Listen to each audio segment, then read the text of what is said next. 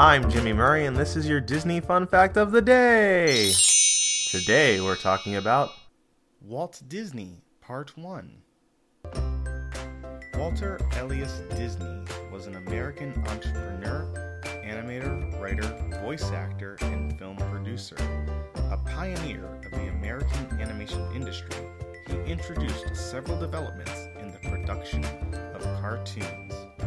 As a film producer, he holds the record for most Academy Awards earned by an individual, having won 22 Oscars from 59 nominations. He was presented with 2 Golden Globe Special Achievement Awards and an Emmy Award, among other honors. Several of his films are included in the National Film Registry by the Library of Congress. Born in Chicago in 1901, Disney developed an early interest in drawing.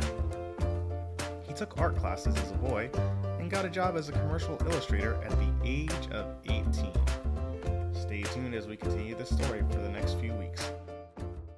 Thanks for listening to Disney Fun Facts on the kid-friendly podcast network. Magic sound effect brought to you by Michael Koenig and music by Kevin MacLeod. I'm Jimmy Murray, and this is executive produced by Chris Kremitzos.